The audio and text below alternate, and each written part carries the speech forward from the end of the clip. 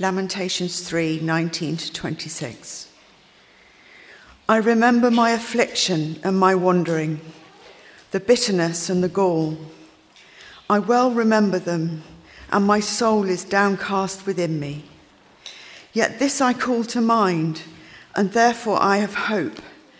Because of the Lord's great love, we are not consumed, for his compassions never fail. They are new every morning. Great is your faithfulness. I say to myself, the Lord is my portion, therefore I will wait for him. The Lord is good to those whose hope is in him, to the one who seeks him. It is good to wait quietly for the salvation of the Lord. Nigel mentioned at the start of this service that Cap Sunday is a national event. There are, in fact, over 200 churches across the UK who are marking Cap Sunday this morning, and the talk that I am about to share will be heard in all of those 200 churches. The prayer activity that I'm going to ask you all to participate in shortly will be part of their services too. So as we sit here right down in the far part of the southwest of England, let us remember that we're part of this much bigger picture. In 1939, at the start of World War II, the Ministry of Information designed a poster that's as popular now as it was then. It was a very basic red and white poster with a picture of a crown at the top, and underneath were 5 simple words: keep calm and carry on. The poster and slogan it carried are timeless, possibly more popular now than they were then. The catchy slogan was a national call to press on despite the impending threat of war on our country. But it also epitomises British stoicism, having a stiff upper lip. We're encouraged to press on, soldier through adversity, and not let our emotions interfere. Don't get me wrong, perseverance and resilience are essential qualities, but it feels like the only acceptable way to feel in response to difficulties. Then what do we do in times of anguish? How do we respond when our hearts are hurting? How do we act in times of pain and with feelings of injustice? What if there's a different way to respond when our hearts are aching? Today we're going to explore God's way, which is to lament.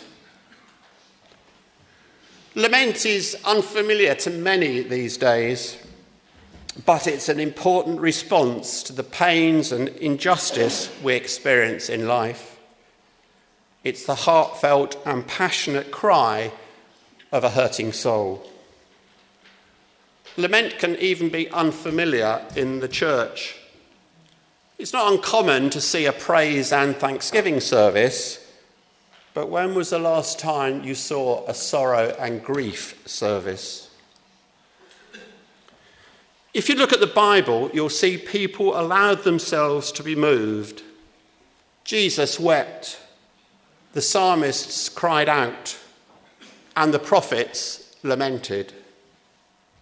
One of those prophets, Jeremiah, was in fact known as the weeping prophet. He was a prophet who spent most of his life calling on God's people, the nation of Israel, to repent and live the life they were called to live in relationship with God.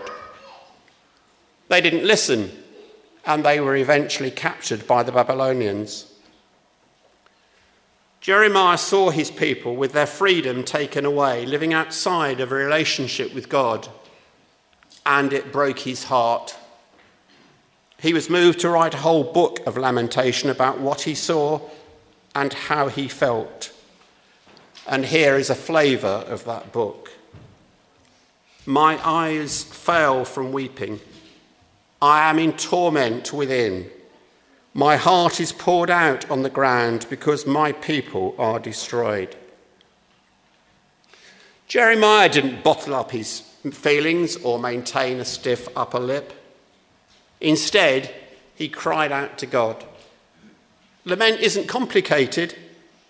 Lamenting is simply putting words to how we're feeling, to state the circumstances around us and honestly bring our pain to God.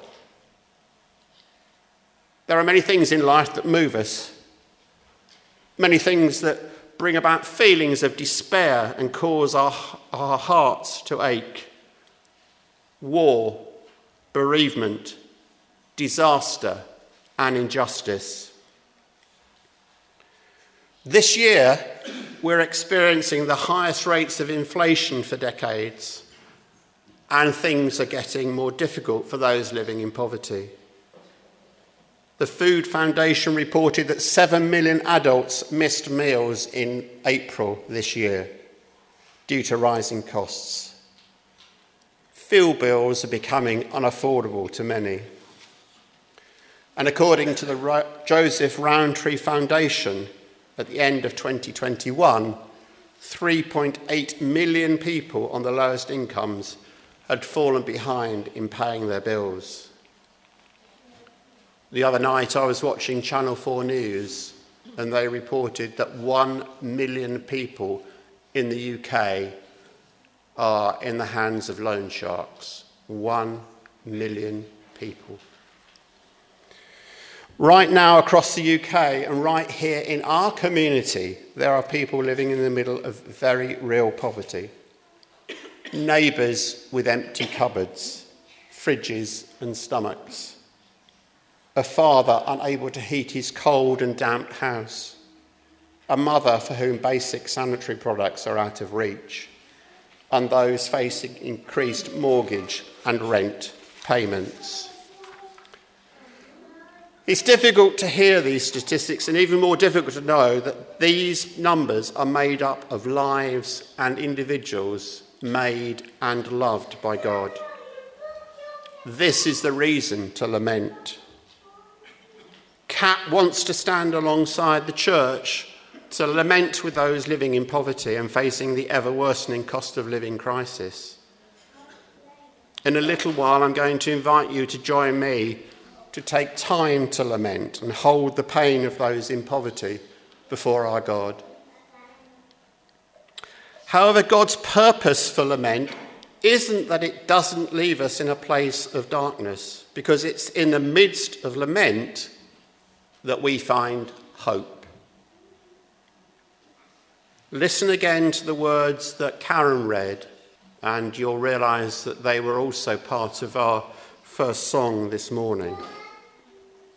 I remember my affliction and my wandering, the bitterness and the gall.